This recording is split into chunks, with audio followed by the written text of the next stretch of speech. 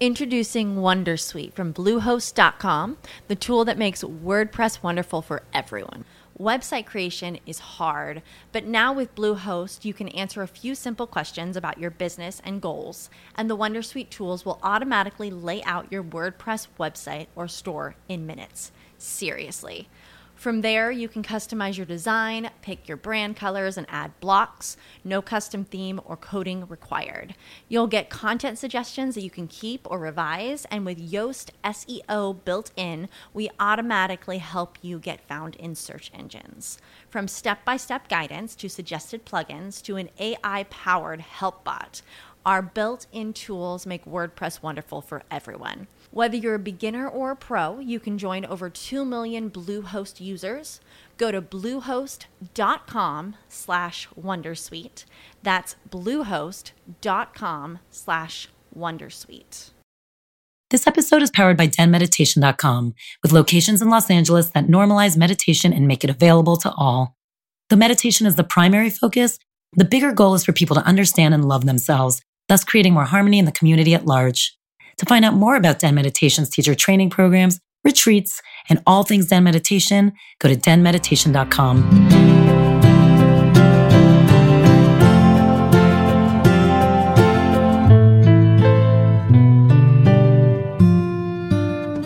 Hey, welcome to Den Talks Podcast. This is Tal, and I'm here with Sarah Shahi today. Gorgeous actress, fun friend, a mom of 3, wife of 16 years. We have so much to cover, and she is honest about it all. She's also a meditator and comes regularly to the Den as well. But what's interesting is about 3 years ago, she kind of really started honing her studies and kind of her inspiration of spirituality and how to bring it into her life every day. But she does tell us stories how since she was a kid, how this stuff has always been around her and the way she thought and all these amazing kind of crazy stories. But if you have trouble letting go, this episode is for you. With everything going on in her life and trying to keep a career going, which she does very well, and have her relationship going, she's kind of learned how to let go and surrender and be in the moment and trust that the universe is working for her. And that is really difficult to do. And she gives us so many quotes, so many things to ponder, and ways that you can actually start learning how to do it. I really hope you like this episode.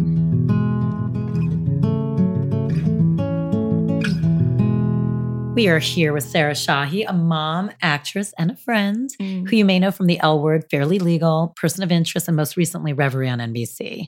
She's from a small town, Euless, Texas. She's a mother of 3. I can't wait to chat about that.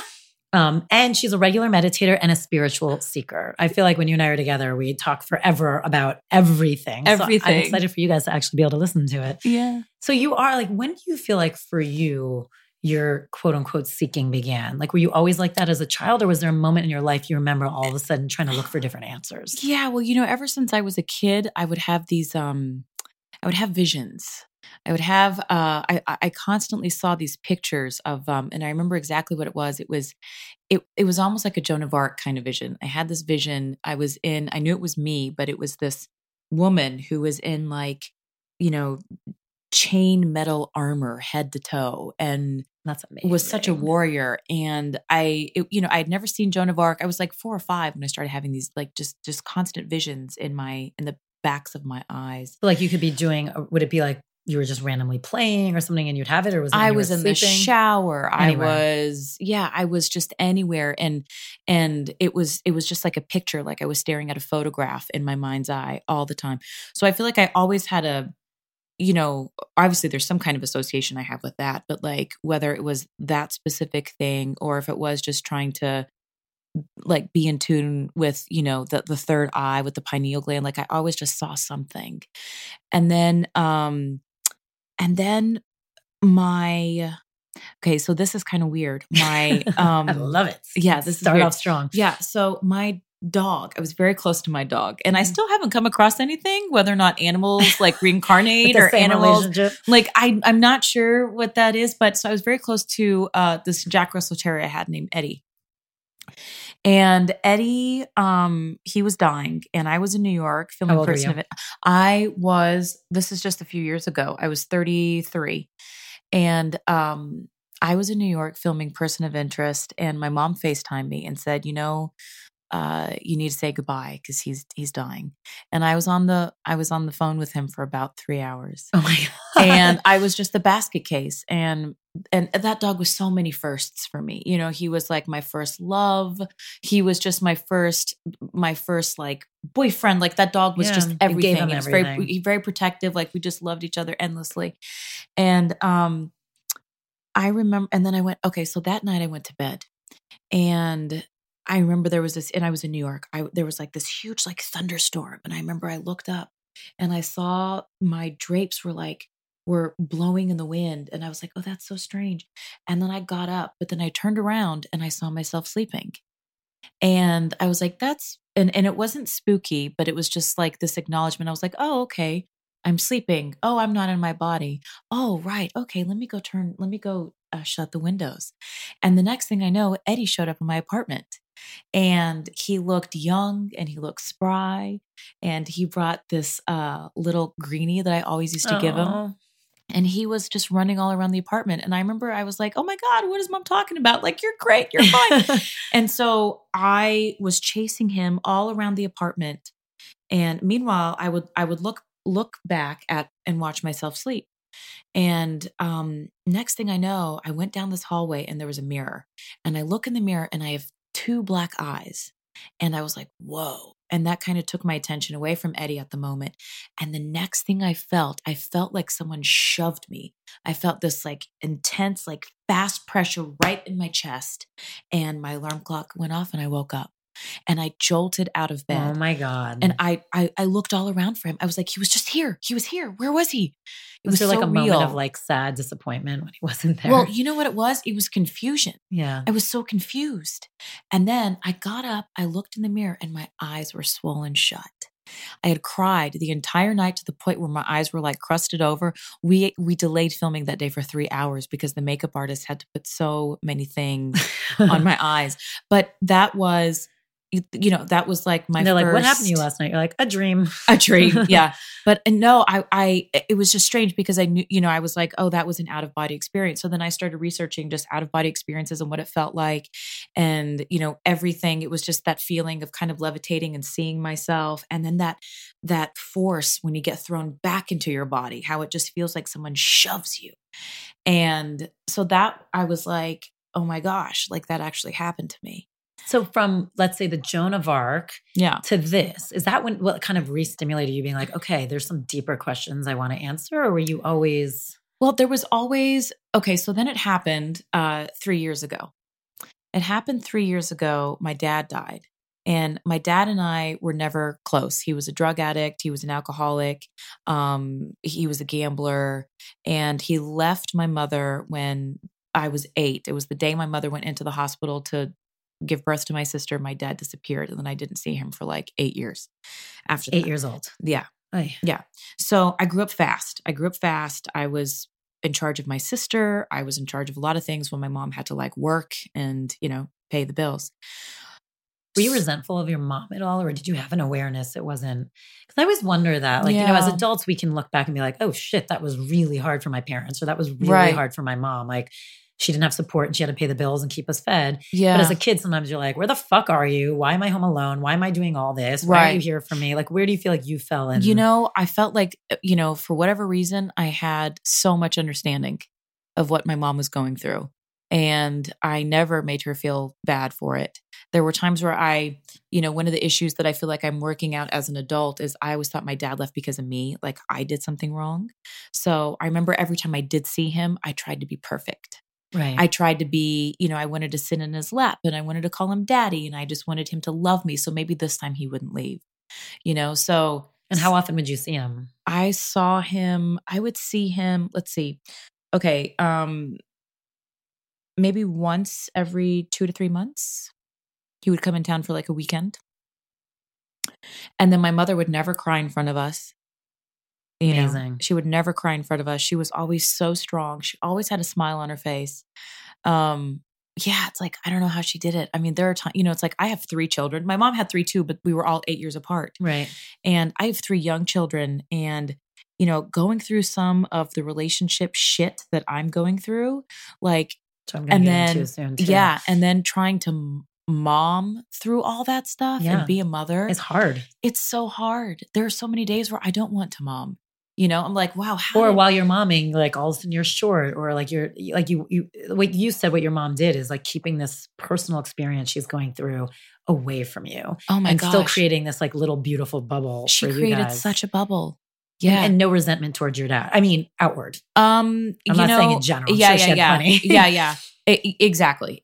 No outward resentment. And that's so many parents do that to their kids. I know. And there was a point in time where I remember when I was about 13, 14, and I really understood like who, you know, the parent that was staying was my mother. You know, he was the one who was fucked up and he was the one who left.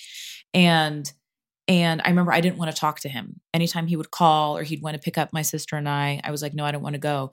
And my mother would make me go. She would say, honey, at the end of the day, that's your father. You need to at least go say hello. Like, you need to at least answer the phone. You need to do this. You know, that's your father. Why did he leave? Do you know? Like, did you ever? He was just really fucked up. He was just, you know, his first love was always drugs and alcohol. Oh, yeah. Yeah. And you guys don't fit in very well. No. But you know what that did to me too is like, I couldn't even take an aspirin until I was 21. You know, I was just so hyper, just tried to become everything he wasn't. He was a great example for me. When did you start drink, like, and I mean socially drinking? Yeah. Was that a hard thing for you? I was 21 years old. Wow. I mean, that's late. Even though that's when we're legal, most of us dabble earlier. That's totally late. And the only reason was because I ran into an ex-boyfriend in Vegas. And I was like, I think this is when people say, I need a drink. And I was like, I'll take 7 of them. I don't even want to know how that first one went down. Yeah. That's crazy. Yeah. But yeah. And you know, it's interesting because I spent so many years like resenting my dad, but then I look back and it's like from a kid, I had such an example of what I didn't want to be so early on. And I think that could be what kept me from going down the road that so many people do go through when they're teenagers, you know? Because it is interesting. You weren't masking your pain the same way he was. Like you weren't drinking usually a lot of psychiatrists are like, oh, kids like that, they either turn to drugs, sex, or like worse, even like self-mutilation. Like it's one usually. Right. So it's pretty amazing that you didn't. Like, did it come out in anger for you or? I think, no. I mean, I really kind of credit that to my mom for being such a warrior and for always making us feel like we were no less than any of the other kids just because we didn't have a mom and a dad. You know, like if there was anything the boys could do, I could do it just as well as they could, if not better. You know, she never let me underestimate myself or our family for what it was. Oh, you feel so lucky. I mean, anyone who listens to this podcast regularly probably hears me. Like, I never shut up about how I think my mom was so amazing too. Yeah.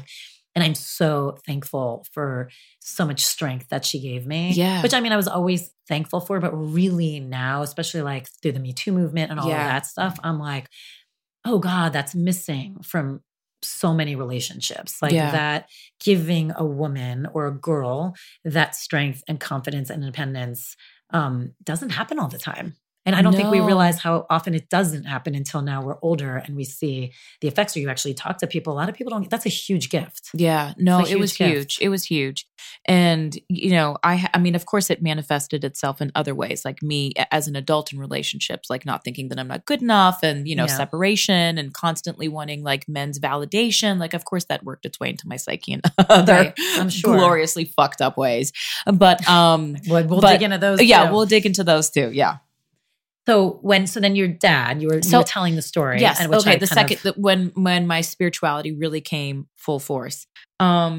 So my dad died 3 years ago, and it was 2 days before Father's Day, and I had just given birth to my twins, and I got a phone call from a family friend saying he's gone, and I didn't realize how affected I would be.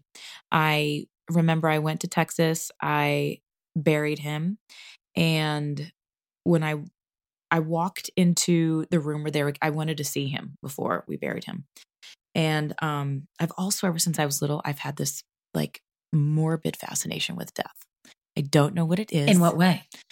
What happens to the body when you die? What happens after you die? How long does it take for a body to decompose? Was there something that like spurred that interest? Like, did someone in your family die or? Nothing. You just started asking questions. I just came into the world like that. Like I just wanted to know, like, how long does it take for the body to decompose? That's an interesting question. And what's rigor mortis? And can I go to a morgue?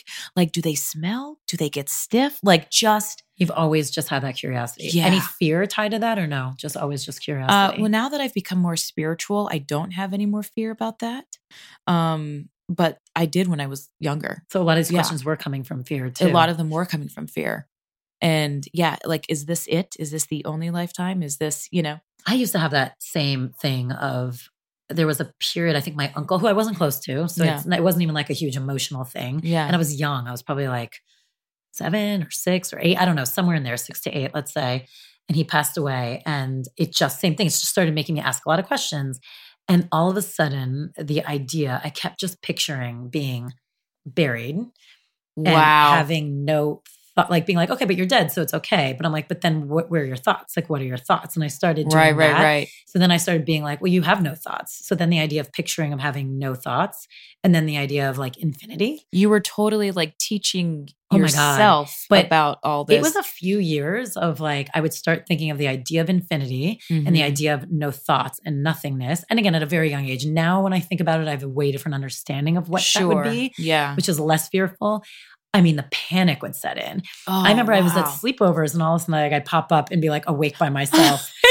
I mean, we're all going to die and what happens to our thoughts? Yes. I remember being in the back of, remember those old station wagons, like driving back from dinner. And I was like in the trunk area and thinking about it and like all of a sudden like climbing over the seats to like get closer to everybody. Cause it was like the minute I really got into the headspace of nothingness. Right.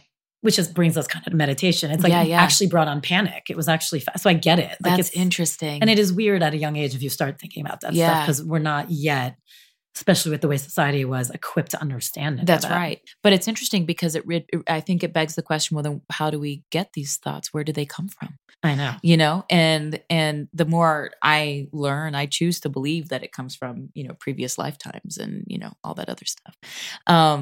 But yeah, so he died and I started feeling him around, and I remember I would change my twin's diaper and go, oh, he's in the room. Now, just to back up for a second. Yeah. When he died at this point, because I know you and I have spoken about this before. Yeah. You were very estranged. Like you did not. I hadn't spoken to him. Cut him off for a while. Yeah. I hadn't spoken to him in 13 years. Right. So it's 13 years. So you kind of in your head are like, okay, it's a thing. He died. You're not necessarily emotionally reacting at this point. I was surprised by how much it took me over. Like when I went to go bury him, I took pictures with me. I wrote him a letter. I talked about my children in the letter that I read to him. And I was really gobsmacked by how much his death like put me on my knees. And you had like kind of an emotional, you were with your mom and sister, right? I was with my mom and my sister. My brother was off. He was in the Army. And so, yeah, I mean, the girls, we were thicker than thieves. Like we slept together. I slept with my mother and my sister till I was 18.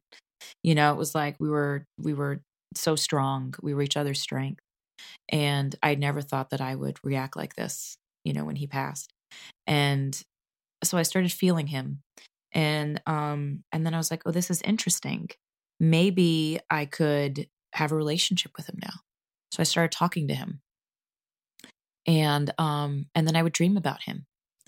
And I remember I used to always either see the back of his head or I would see him from his legs down, but I could never see his face. And I always wanted to see his face. And then one day I did this play over at UCLA and I was really, really nervous. And the night before I went up, I had a dream I was on stage. And one of the things I always wondered about my dad, because we didn't talk for so long, he threatened to kill me a lot, which is why I finally cut off contact with him because he wanted so much money. And I knew he wanted it for drugs, so I didn't want to give it to him for that. I always wondered if he knew how much I really loved him and how I did try to help him so many times, but he just didn't want it. And so I had this dream the night before I went on stage at UCLA, and I had a dream I was on stage. And I look over at the crowd and there he is. And he's young and he's vibrant and he's got the mustache and he looks like how he did when he was like 20. And I look at him and I go, Dad. And he looked at me and he just nodded his head. And I went, I love you. And then he nodded his head again. And then I said, and I'm so sorry. And he kind of looked at me perplexing, like, how come? And I said, I'm so sorry for everything. And then he nodded and then he disappeared. And the next, so you really got to like share your piece. Oh my gosh, I had full on closure. And I woke up that morning and my pillow was completely soaked. And I looked over at Steve and I just went somewhere. I just had closure with my dad. I knew I had met his soul in some place and he got it. He got everything I was trying to tell him. And that night I went on stage. I'd never been in a play before and I got a standing O and I killed it. And it was, so that was just, and then, okay, so that kind of ties into my professional work a little bit too, because it's hard for me.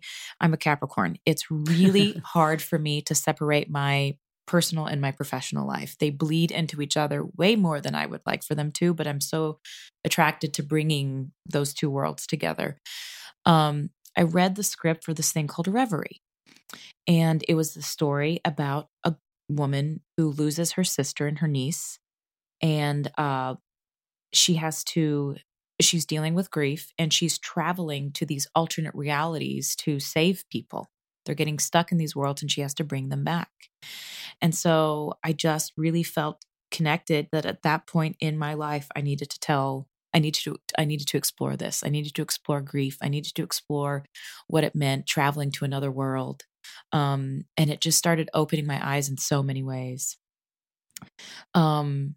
It's like amazing that your job is in a great way making you think and, you know, it's thought provoking for you and then it's causing action. So then did you start like were you like researching and looking and finding after that? Yeah, well, it's interesting because, you know, the more I've learned about myself, the more I get out of my own way, the more that's the key, right? That's the key. The more I'm open. So it's like things would just find me, you know, whether it was friends suggesting, I think it could have been around the same time that I possibly connected with you and we were I was like, oh, the den, you know, and it was just, but yeah, friends would start, you know, I'd get books that would just be handed to me about meditation or about spirituality.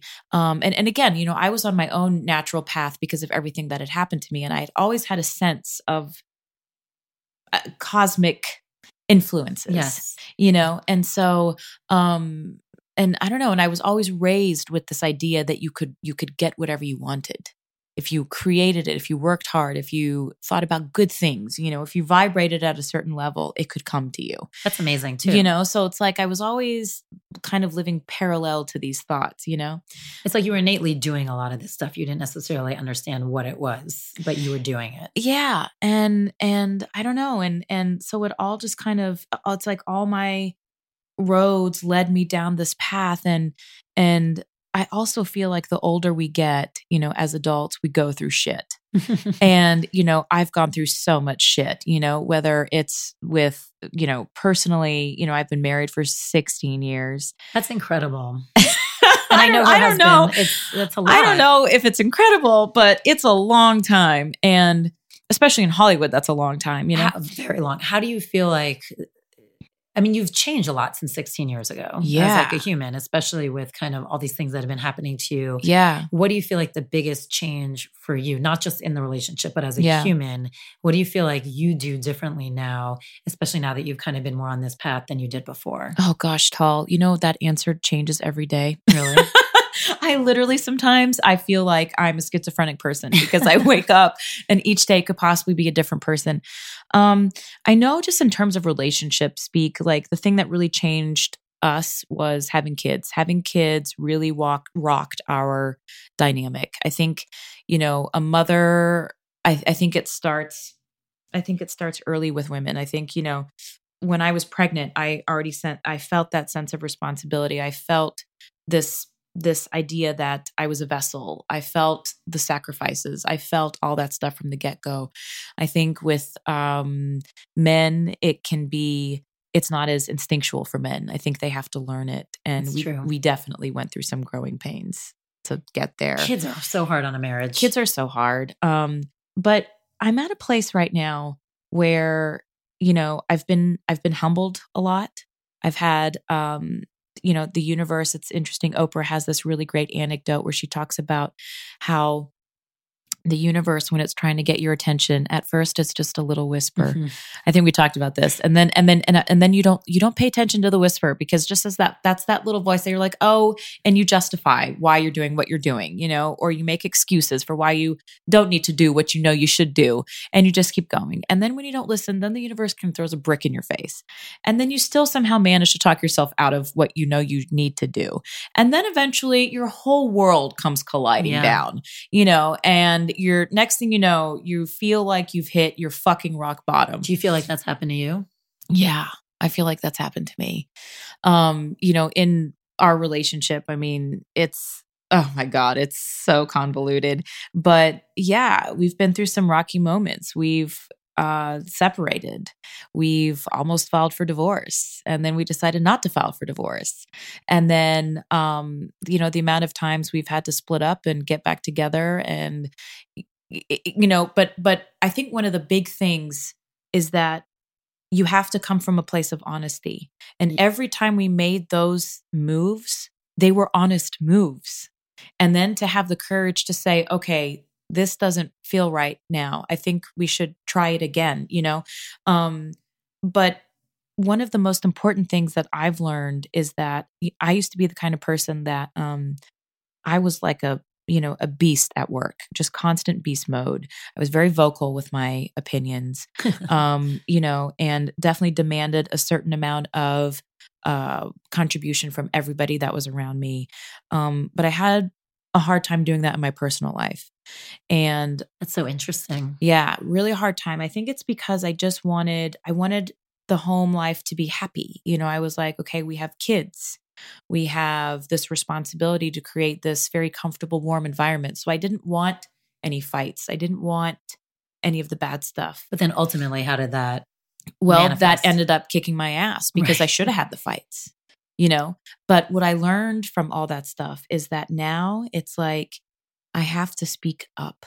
Like, even if my voice shakes and I don't feel like it's the right place or the right time, or we just had the same fight last night, like, I need to bring it up again, you know? And because, or just what I've learned, just whether it's, you know, my classes at the Den or all the different stuff I listen to, you know, the Abraham Hicks, all of that, you know, Jack Canfield, like every fucking person that I listen to, it all is about staying true to yourself. And it's also about like the vibration. Like, it took me a long time to realize, I'm sorry if I'm just rambling. No, it took me a long time to realize the difference between the thoughts you were having and the energy at which you were vibrating. So I was always like, if I was having a shitty day, I'd be like, but I'm fine. I'm fine. I'm fine. I'm fine. And as opposed, but I wasn't, but it's all about vibration. And like, one of the things I learned in your classes is that, you know, the universe doesn't judge whether you're having a shitty day or a really great day. It's not like the universe is like, oh, the shitty day is bad and the great day is good. They're all your days. They're all your days, and not one is any better than the other. So if you're having the shitty day, be like, all right, cool. This is a shitty fucking day, and go with the shitty day. And it's all about like acceptance. And, you know, one of the greatest things I learned about from Abraham Hicks, which is why I'm so addicted to her these days, was she's all about the law of least effort. And for me, you know, at times it would just take like what I did for so long in my marriage. I put so much effort into trying to make it good. Isn't it so interesting? Because people say that all the time, like, oh, it shouldn't take so much effort. And look, I think marriage is work. So that's where like we all grapple with is like, wait, but doing the work and make sure and we're considering each other and growing, because growing takes effort sometimes. But yeah, you're right. We should be able to express ourselves and have the forum to do so. Well, and give and take on both sides. So here's this interesting thing. I was on location this summer, and I was in Seattle, and it was amazing. I hadn't been away from the kids for a long period of time like that. And I felt like I was cheating on my family. I got to go use the bathroom by myself. Crazy? I slept in. I read 4 books. One of the books that I read, and, you know, it was one of those things where I talked myself in and out of buying this book so many times at the book store in Seattle, because it didn't get all the glossy reviews that the other ones had gotten. Okay. But I was so attracted to this book cover, and I kept like walking by it. They had it in different places in the store, and every route I took, I just kept going by this book. It's called Cosmic Messages. Have you heard of this book? No. Okay. So really interesting. She talks about, first of all, I love the way she breaks down the ego. She talks about the ego and she's like, okay, we always give the ego like a really bad connotation, right? We're like, okay, the ego is like, it's self-motivated, all this stuff, but let's not call the ego. Let's call it the personality, because the ego serves a really great purpose too. So our ego can protect us, it wants to keep us safe. Great. The soul, let's get into the soul. The soul has one main function on this earth, and that is to grow. So we attract different situations to us that will cause us to grow. And then she talks about how the soul doesn't care whether the growth is like fast or slow or overnight or instant, because I often beat myself up because I'm like, oh man, I was learning so much during the beginning of the year and I was making all these choices and I was like manifesting and all this stuff was happening. And now all of a sudden, like nothing is happening and I've settled into my groove and everything is fine and I'm fucking happy. And what's wrong with me now? Like why, what, and I'm like, and she was like, the soul looks at life's experiences as like it's a toy. And like it's almost like we're these little kids and we take a toy apart and then we're like, oh, okay, well, that was fun. Well, let me put it back together and let me see how it works now. Oh, well, it doesn't work the same. Oh, that's interesting. Okay, let me take it apart now. And so there's no judgment. There's no judgment on whether or not, it happens fast. It happens overnight. We take 2 steps forward. We take 1 step back, because at the end of the day, it's all going to happen in its right time anyway. So if you really have the belief that the universe has your back, for the longest time, I tried to manifest the goddamn movie with Chris Pine. Well, that sure as hell hasn't happened yet. So I'm like, maybe a movie with Chris Pine isn't in my best interest. But it's like, so just to be able to let it go and be like, you know what I should be manifesting is happiness. Yes. Like happiness, freedom, to be at my, highest pure potential self, to constantly be inspired, creativity. And that's when everything pours out. That's when look, I look at you, the background that you came from, and then you literally turned on it. You turned on it and you went into this, and you're more in the limelight now doing this than you ever were before. And it's because I feel like you're truly doing your life's purpose, your happiness. I think that's success. Sorry for the interruption, but I think you guys are going to like this. If you haven't heard already, we're actually going to do Den Talks live. Our first one is November 10th. It's with Marianne Williamson. Now, look, we already actually announced this a couple of weeks ago on our closed Facebook group, so tickets have already been sold. So if you want a ticket, go now. Get on the website, buy one. She's amazing. It's going to be incredible. It's the same format we do here, a deep one-on-one conversation, meditation, 4 U's. The good news, if you're there, we're also going to do a Q&A. So hope to see you there.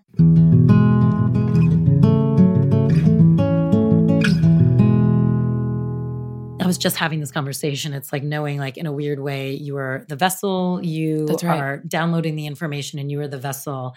And when you can connect to yourself in the purest form, you will be doing the greatest things and you will figure out exactly what your purpose is. And by the way, purpose comes in so many forms. I think everybody's like, my purpose, and they think it has to be grand. Like everyone's going to be like the Mother Teresa. Yeah. It's like, that's not true at all. Like purpose, sometimes it can be the small person, like anywhere. Like it could be someone driving a taxi cab. That could be their dharma and that their purpose. And that's great. And that could be helping make the world go round exactly the way it's supposed to, which is why no one can rate or look or think some people are better than others, because it means nothing. It means nothing. I have a really great little quote about Mother Teresa I want to tell you. Of course, I'm somewhat paraphrasing this, but you know how, so she was quoted saying something like, you know how they say God can't give you more than you can handle? Well, sometimes I wish God wouldn't trust me as much. And I thought that was so inspiring. I love that. Yeah, no, it's so true to just be open, because you never know, what form all that stuff is going to take. I mean, you could spend your whole life insisting, I'm supposed to be this and I'm supposed to be that. What if at the end of the day, your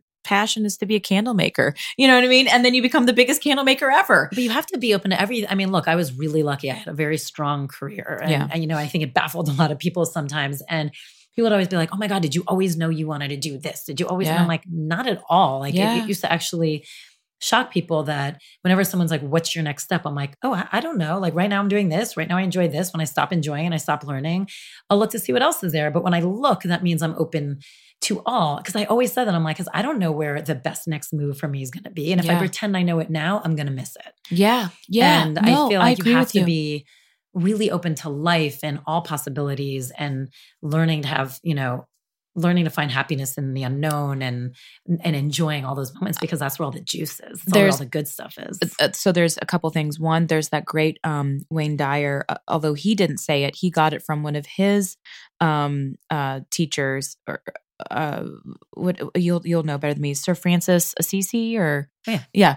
Okay, so he said, we are not humans having this soulful experience. We are souls having a human experience. And that's 1,000% and true. And that's it. And the other thing is I'm in between projects right now. I don't know what my next project is going to be. As somebody who's constantly, like, I haven't stopped working, and I don't know, except just to have babies, like, over 13 years. And, I'm, knock on wood, I'm very grateful for the position that I'm in. I'm just getting these opportunities, and none of them are speaking to me. And I went into a meeting the other day to meet with this big executive, and they were like, well, what do you want to do? You have your pick. You want to do this, you want to do that. And I was like, honestly, I don't know. I got an Instant Pot.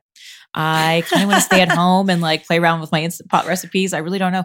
And they thought I was the most charming motherfucker that walked in through that door. And I was like, no. And my managers called me. They're like, what did you say? Because they're offering you everything. I'm like, oh, I don't want any of it. I really just want to play around with my Instant Pot. I want to make these artichokes, And so it's just like, it's just a really interesting thing to me, because I always thought I had to have the next thing planned. And, as far as I know, nothing I have said, very little of what I have said or put out has actually happened. But it sounds like you're trusting more now. I'm trusting a lot more. You're having a trust in it's all going to work out the way it's supposed to. So it takes away a little bit of that freneticism. Oh, totally. I mean, I look back on my life, and, I was raised by a single mother. I grew up thinking men were evil. I never wanted to get married. I never wanted to have children. Here I am, married with 3 children. kids. I never thought the man that I married, I would want to separate from. Then after we separated, never thought I wanted to get back together, and then file for divorce, and then not file for divorce. I mean, I'm just like, wow, I clearly don't know like what's best for me. So how about I just surrender? How about I just give in? And are you happy? Yeah. I've reached this really interesting point. And like I said, I'm like a different person. If you would have asked me this last week, I'd have been like, I'm miserable. I caught you on a good day. Yeah, you caught me on a good day. But there's something really, like, I look at my kids, and I think kids can teach you a lot about yourself. And kids, in a way, have been my biggest inspirational teachers, because my twins are 3.5, and having twins was hard. Oof. And I remember I'm friends with Julie Bowen, and she said to me, her twins and my oldest are the same age. So they went to preschool together. And I remember when I told her I was having twins, she looked at me and she was like, oh, I'm so sorry. And I remember thinking, oh my God, what a bitch. Like, I'm so happy. But now in retrospect, I know exactly what she means. And I don't wish it on anybody. Right. So, but they're about to be 3.5. Or they are 3.5, and they just started school. And I'm like, wow, these moments are flying by faster than I know. So quick. Like, if I'm concentrating on trying to find the next gig or the next thing or the next that, I'm missing out on so many beautiful moments with these guys. So I just, like, they've really taught me a lot about being in the moment, not sweating the small stuff, to, so, okay, Abraham Hicks has another great thing. I was listening to this quote on her. By the way, I hope it's okay that I'd like constantly talk about Absolutely. Like these YouTube things I listen to. This is what it's about. So what I love about her approach is it's so earthy. She doesn't talk about, it's just earthy. Like, I can understand the higher lingo and the astral space and all the, I can understand that kind of stuff. But I love how simply she lays it out there. So there was a question about, how do I become clear about something? Like, for me, I'm always, like, unclear. What do I want to do? Do I want to stay married? Do I want to get divorced? What do I want to do? And she was like, well, that's easy. Just focus on what you are clear about. And I was like, what? And she was like, well, if you're unclear about something, you can't reach a place of clarity before you're ready for it. So just focus on what you are clear about. Focus on the lights. These lights illuminate. They're kind of yellowish. They're warm in temperature. When I turn the light switch off, the lights are going to go off. You focus on what you are clear about. And then when the thing that you're not clear about will become clear. It's like being at a restaurant. And the minute you're sitting there focusing on like, why isn't my food coming? Why isn't my food coming? You go to the bathroom. The minute you go to the bathroom, the food comes. Because again, it's all about a vibration. Yeah. It's all about vibrating at a certain level, you know? And control. It's like we all need this sense of control, controlling everything, controlling the answers, controlling the outcome, controlling how we get there. Right. And like ultimately we have no control. And it's like it sounds like you're surrendering and realizing like I have no control. So let it just be. Let it just be. You know? I mean, that's so beautiful. I gained 5 pounds this summer, Tall. Well, you look great. It was amazing. I was going to say, you probably I was like, those were 5 pounds of happiness, bitches. I was like, are you kidding me? I Postmated it up on location. What was your thing? Granola. I love that that's your thing. It was lobster and granola. Like the minute I discovered, and I was in Seattle. So I literally just ordered like acai bowls, like nonstop, and lobster. That's so funny. Lobster and granola. Yeah. Find that on the menu next time. Yeah. Do you feel like just because of some of your past that you're talking about and with your, alcoholic and drug addicted dad and the fact that you even said like you were looking for male approval, do you feel like there was a lot of codependency stuff you had to like work through? Yeah. Like in your relationship, did you feel like and it sounds a little bit when you were like, I just wanted to make it good. And did you feel like you were running around? Oh, I was doing the exact same thing. Yeah. I was doing the exact same thing, and again, I mean, the deeper I get into this world, into this kind of this belief system, the more I feel like nothing is by coincidence. I feel like we pick our parents, we pick everything. And clearly between the father I pick, the spouse I pick, the man who is the father of my children, I definitely needed to work out some issues, and I think that, look, I mean, I'm 38 years old. It's taken me 38 years to get to this place of, no. I am good enough. My thoughts are valid. My feelings are valid, and to get to a place where, I'm all about quotes. Audrey Hepburn had a quote. I love it, by the way. I'm like, I love it. Her quote was, speak up, even if your voice shakes. And I didn't do that for a really long time in my relationship and, just things that you need, and I'm finally getting to that place where I'm doing it, except now my voice isn't shaking anymore. Now it's full on. This is what I want. This is what I expect. I wasn't very happy when this happened, but here's the flip to that is it doesn't have to be a big deal. We can just talk it out and everything's okay. It's not the end of the world. So did you always kind of feel like if you brought up your voice, it was going to be the end of the world? Yes. And the thing that I'm, one of the things that I'm also learning is you can't control what the other person does. So whether it's, your boyfriend, girlfriend, your spouse, your coworker, no matter what it is, you can't control what the other person does. Nope. The only thing you can control is how you react to them. So if they choose to get upset over something, you don't need to get upset over it. You can still go off and have a glorious day. Mm-hmm. You can still look at a situation and be like, all right, well, that's, you can as is it. Okay. That is what it is. And that was shitty and go on. But that's really huge because so many times the way somebody else reacts can completely affect your mood, your behavior, how you react. That's right. And so to have the ability to stay separate and let someone, by the way, and also give them the space to just react, even if it's insane in your mind or uncalled for, giving them the space to just be who they are. Yeah. And to then have the space to say, but that's not me. And I don't have to like go down to that vibration or go down to that level or go down to that reaction is huge. It's also all about being just superbly transparent in what you need. So that thing a lot of couples do, we don't go to bed angry. I think that's kind of bullshit. Only because what a really great sleep can do for me, it can change my perspective. So I'd much rather go to bed and be like, okay, we're going to have to agree to disagree tonight. I need to sleep. We'll talk about this in the morning. I'm with you because sometimes I also think separating in some moments, and I just mean even just in the time, like having an argument and being like, time out, go separate places. And even if it's overnight, let's chat when cooler heads prevail. That's right. Can be life-changing. Because usually for all of us, it's like once your temper or whatever it is, your emotions rise, you have the inability to think clearly. That's right. And if you can like count to 10 or whatever it is, or even just walk out and give yourself a night, it is amazing how you can look at it completely differently and probably actually be able to hear what the other person's trying to tell you. That's right. Even if they're saying it ineffectually, like you could probably start to understand it and hear it. The thing is, and I was talking to a girlfriend today who was going through some relationship stuff, and it was like, you know what? Here's the thing. Everything you're feeling is valid and everything he's feeling is valid. Yeah. And it's like at some point you both either you have to accept what's going on and find a way to be truly happy, or you need to voice your needs and not worry about, oh, well, if I do this, it's going to upset him. But upsetting him is causing you all this pain. So Who are you serving? You're doing a disservice to him because maybe he needs to hear this in order to grow, and you're causing yourself all this pain. Do you feel like it's really changed your guys' relationships since like coming up? Do you feel like you've been implementing this stuff? Huge. And honestly, the things that I'm telling you now, I feel like I've always known, but I wasn't practicing it. I didn't have whether it was the courage or the true understanding of it.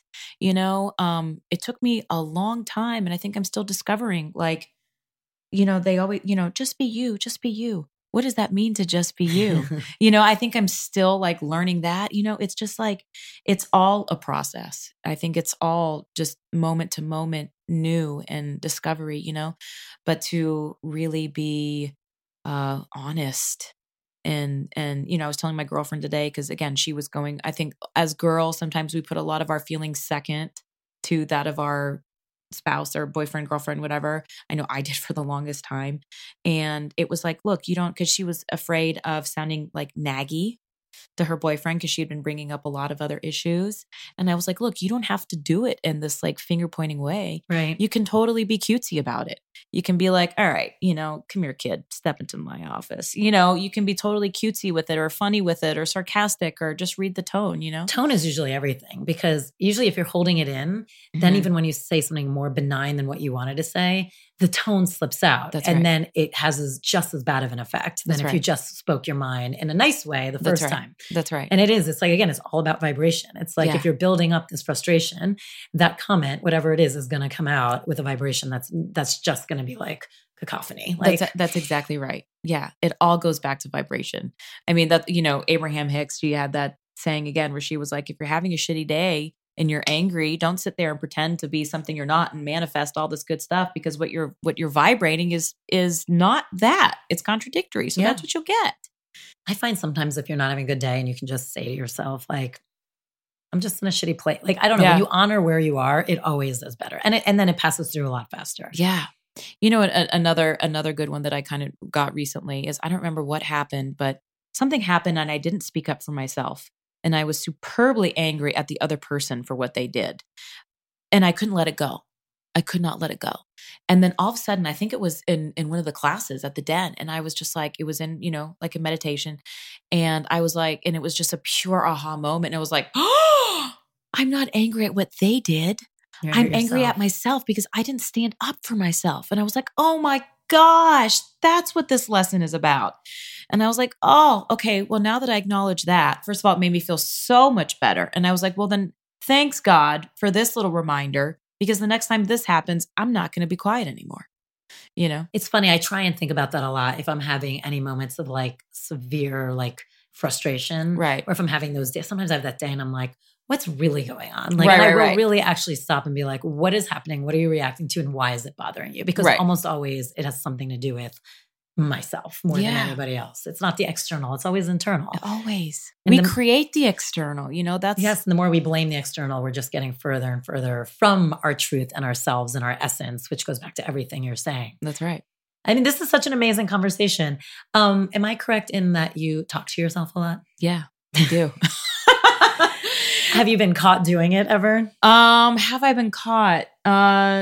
No, I have not been caught. I mean, I did when I was a kid, but no. And basically where that comes from is, my life is so chaotic between a 9-year-old, 3-year-old twins, work, my husband, just all that stuff. I never get moments of silence. And when I do get those moments of silence, sometimes, the first place I go is I just want to close my eyes and just meditate for a second and just try to think absolutely nothing, not even meditate on anything, just have nothing go through my mind, which feels amazing. Right. And then the other thing is sometimes I need to work shit out.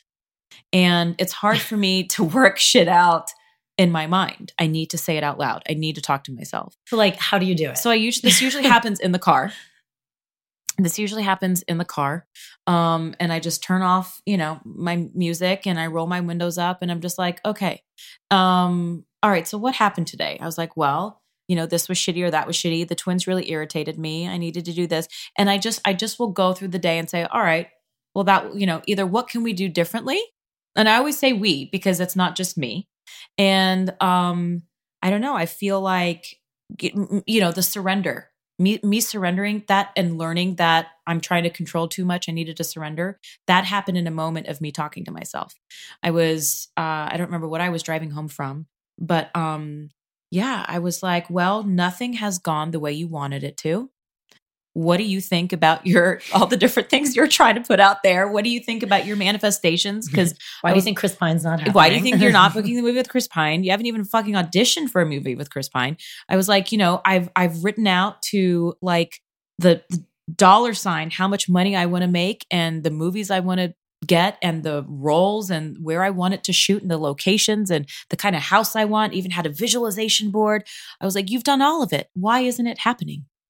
And I was like, well, you clearly don't know what the fuck is good for you. That's what it is, And so it was just like, you need to just give in already. Just surrender. I mean, you're so lucky to have that moment. Some people never get that. Well, I hope by having this talk, like we can inspire people to just talk, whether it's talk to yourself or just give in or whatever it is, to just, I don't know. Because I really do think when people it's my one problem with visualization boards, and they're not bad. People do them all the time and it works for them. So I'm not saying that. But for me, I sometimes feel like if people put too much specific thought into exactly what they want and how they want it, they might be missing getting the bigger thing around it. Right. I've said this before here too. It's like being a parent when I was struggling getting pregnant. And I remember saying to myself, I can be a mom. Like I'm going to be a mom. I have to be not attached to how that's going to happen. And I always have to remember, and I give this advice to every woman who's struggling. I'm like, remember, if you want to be a mother and that is what's important to you, right? It's going to happen. So let go and don't worry and go through whatever journey you have to go through as far as you want to do. But remember, that will happen. And I take that in the broader sense of like, success can still happen. You can still have this and all these things you want, but the house might not look like you said the way you want, or maybe it shouldn't be where you think it's going to be. Right. And I do think people get so tied up in like those specificities that they actually forget, no, what is the love and the passion and the desire behind all of that? That's right. You know what I mean? Because I think those material things are egocentric. Yeah. And, honestly, sometimes I get confused about it because I'm like, but then I hear that you're supposed to like, write down. Well, that's why I'm saying for some people it really works. The more specific you are, it can happen. And that's why I'm saying I'm not talking against it. For me, I've just the way my thought process has always worked. I've been like, but what is it I'm really striving for? Like, what's the broad, if I had to like keep backing up, like back up, what is that broader thing? Because I'm like you. Right. There could be a way that's going to come in that I don't even know how to think about it. Exactly. I don't even know it exists yet, or I don't know what it looks like. And so what a shame if I don't get that chance because I'm like, my visors are on too tight. That's right. So, but like you. So I think you're like, it's so lucky that you've had that moment of like, okay, clearly I don't know what's good for me. Yeah. Let me let go and see what's good for me. Yeah. I love that you talk to yourself. Yeah. Okay. Let's do your 4 U's. This is a perfect time. So I'm going to ask you 4 questions, 4 takeaways for the audience. Okay. Favorite book? Oh my goodness. I know. And you're a reader. I'm a reader. Like she doesn't watch TV type reader. No. Okay. There's like so many ties. Okay. Many Lives, Many Masters blew my mind. Oh, that book changed my course of thinking. Mind. Another one, Cosmic Messages. I talked about that. I was really into that. Cause it also took it was like angels and message, all that stuff. It was just great. Spirit guides. And another one, now let me just get like non-spiritual minded. One Day was a really great book. Let's see. Time Traveler's Wife. I still hold that up as one of my all-time favorites. Beautiful book. All-time favorites. What's another one? I just got a Western. I'm really excited about that one. A Pulitzer Prize. It was called Into the Distance. Let's see. I could go on and on. I know about you were the a huge reader, but that was amazing. Okay. Current obsession. What is my current obsession? Could be anything, a person, a thing, a study, a drink, a food. Yeah. A practice. Anything pumpkin related. I love that. Yeah. Are you one of those Starbucks pumpkin coffee people? I've got my pumpkin coffee. I just bought a whole bunch of pumpkin candles. I've got this magazine on all pumpkin recipes. You are in a pumpkin phase. Just all pumpkin. It's the right season for it. Yeah. What's a meditation that you love? Okay, there's a couple. One, I really love the Buddhist Nam-myoho Renge Kyo. Really, really love that. I love how it sounds. The Nam-myoho Renge Kyo. Like I just love how it sounds because your body just vibrates even as you say those words. It's beautiful. And so that's one. And then I like listening to a lot of guided stuff on, like I'm really into Abraham Hicks right now. So pretty much she can do no wrong. That, yeah. And then just trying to get into that nothing space. I had a really great moment here at the Den where you had a teacher, his name was Jason. And it was like the lunchtime detox. And he was like, hey, go into the meditation. He was like, now go deeper. And I literally remember that movie Get Out. Yeah. Where, Catherine Keener. You kind of sound like her, by the way. I do? I don't know. There's something, there's there's a raspiness. And the worst. I love it. I love it. But when she's like, when she looks at, I don't know if you saw it, but she's like, you're in the sunken place. And when he said like, go deeper, I just I dropped. Something in me dropped and I saw nothing but this big expanse levels of like black and deep and like nothingness. So just trying to do nothing. Which is not easy. I'm so tired, Tal, of like controlling and trying to always figure shit out that I'm in this big phase of wanting to do nothing. Isn't it funny how in the past you might have construed that as like laziness? 100%. I always find that too. I get in moments of like, I just need to hibernate right now. I need to do this. And now now we label it a little more self-care. Sure. Exactly. But in the past I would have been like, get your lazy ass up. What the fuck are you doing? Right. But it's one of those things that's like, maybe we needed to do that. We needed to do that to get to the place that we are now so we can be lazy. I know. True. What's the first thing you do when you wake up? So my morning routine is quite jarring and nobody wants this, but I wake up to the sound of 2 3-year-olds. It almost sounds like, Robert De Niro and come out wherever you are. It's like, it sounds demented, but it's Knox and Violet throwing their doors open, just screaming, Mom, Mommy, where are you? Mommy, where are you? I don't see you. And so I'm just, and it ranges anywhere from, 6 to 7 in the morning. And I still, they're still in diaper, like nighttime diapers. So I have to stay up till like 12 or 1 to kind of change them. So anyway, it's just a disaster. It is so fast. I mean, having kids, young kids really. It changes everything. And it's hard because when everyone's like, what's about your practice? I'm like, the young kid thing is actually really difficult because you have to just keep backing up when you wake up in order to have any time for yourself. Yeah. Which can be hard. Yeah. You have been amazing to talk to. Oh, thank you for being so open. I mean, you've said so many incredible things. Do you feel like you have a piece of life advice you'd give anyone? Oh, man. There's, because of all the different transformations that I have felt, especially most recently in my life, there are times when I feel like my life, whether it couldn't go worse or I couldn't feel more hopeless. There's a great quote, and I don't know who said it, but it literally was, the caterpillar thought it was the end of the world until it became a butterfly. And I look at that, I remind myself of that, just to know that, okay, this could be a quote ugly phase, but it doesn't mean the most beautiful thing isn't around the corner. And there's another great one. I told you I'm full of quotes. I love that you are, because her personal practice is going to be a quote too. Okay. So, Maya Angelou had this really awesome quote, and, she was talking to Oprah. By the way, you could have done a quote calendar already. I feel like you've had I guess many. I could have. I don't know. But she talked about sort of the strength. She was talking about the strength between ancestry and how we're always so connected to all the lives before us and everything. And she said, I stand here as one, but I come as many. And that was so That's incredible beautiful. To me. So incredible. So true. We bring a lot with us. Yeah. Yeah. Thank you for this. I feel like there's so much out there it's really relatable. And And you were just an open book, and I appreciate that. Well, I thank you. I thank you for putting this out there for the community, for me especially. You. I actually have a little gift for you. Ooh. I do. So stay tuned because she is going to do a personal practice as well. Thanks, Sarah.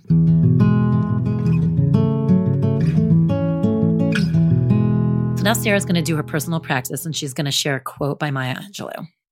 When Maya Angelou was just a few years before she passed, Oprah had asked her if she felt like she had it all figured out. And she said, well, I'm wiser than I was last year. And it's just such a reminder that, this thing called life is such a journey. No matter what happens to us, no matter what transformations we go through, to just constantly remember that we're evolving, we're growing, to be kind to ourselves. Change is not bad. And if anything, we're wiser than we were last year.